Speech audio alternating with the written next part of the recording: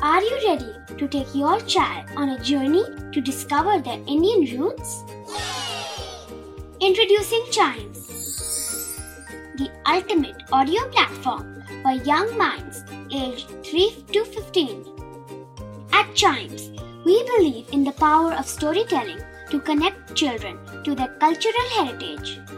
From captivating folktales to colorful festivals to mesmerizing history, Chimes brings the rich stories of Indian traditions to life. So connect your child to their Indian roots with us. Download the app today and start the journey. Search Chimes Kids Audio Stories and Podcasts app on Apple or Google Play Store. Chimes, audio that inspires.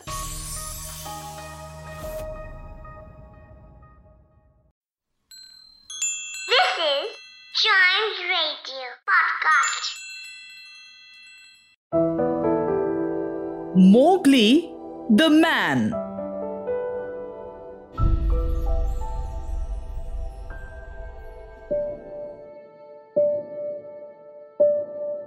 Mowgli stood upright, the fire pot in his hands. Then he stretched out his arms and yawned in the face of the council. But he was furious with rage and sorrow, for the wolves had never told him how they hated him.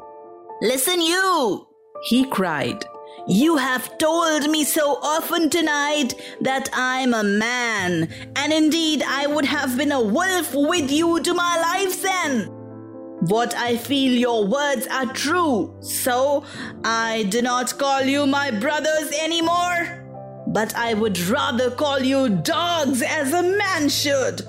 What you will do and what you will not do is not yours to say. I, the man, have brought here a little of the red flower which you, dogs, fear."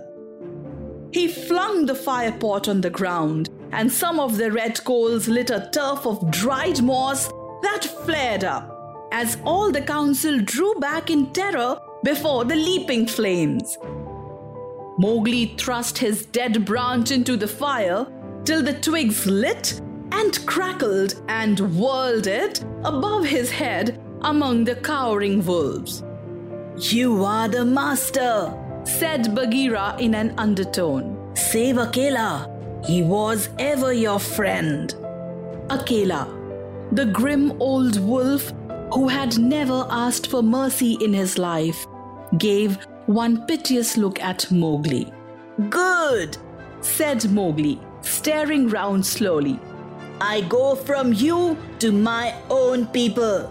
If they be my own people, the jungle is shut to me, and I must forget your talk and your companionship, but I will be more merciful than you are, because I was all but your brother in blood.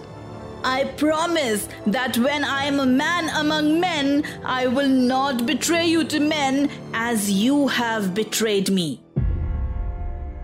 He kicked the fire with his foot, and the sparks flew up. "There shall be no war between any of us in the pack, but here is a debt to pay before I go." He strode forward to where Sher Khan sat blinking stupidly at the flames and caught him by the tuft on his chin. Sher Khan's ears lay flat back on his head and he shut his eyes, for Blazing Branch was very near. He beat Sher Khan over the head with the branch, and the tiger whimpered and whined in an agony of fear. "Bah! Single jungle cat, go now! But remember, when next I come to the council rock as a man should come, it will be with Sher Khan's hide on my head. For the rest, Akela goes free to live as he pleases. Go!" The fire was burning furiously at the end of the branch, and Mowgli struck right and left around the circle, and the wolves ran howling with the sparks burning their fur. At last, there were only Akela, Bagheera, and perhaps 10 wolves that had taken Mowgli's part. Then something began to hurt Mowgli inside him, as he had never been hurt in his life before. And he caught his breath and sobbed, and the tears ran down his face.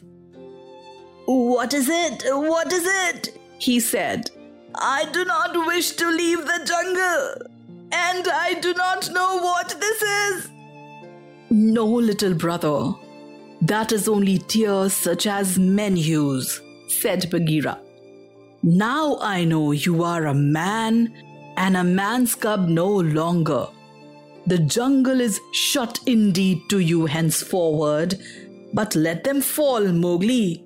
They are only tears. No, Mowgli said, I will go to men, but first I must say farewell to my mother. And he went to the cave where she lived with Father Wolf, and he cried on her coat, while the 4 cubs howled miserably. You will not forget me, said Mowgli.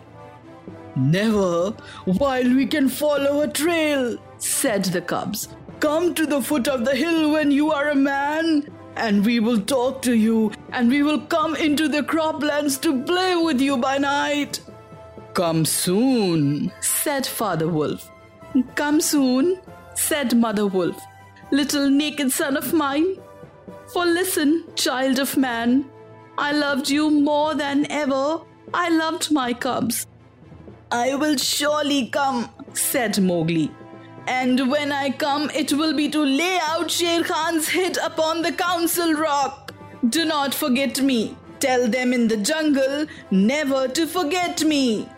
The dawn was beginning to break when Mowgli went down the hillside alone to meet those mysterious things that are called men.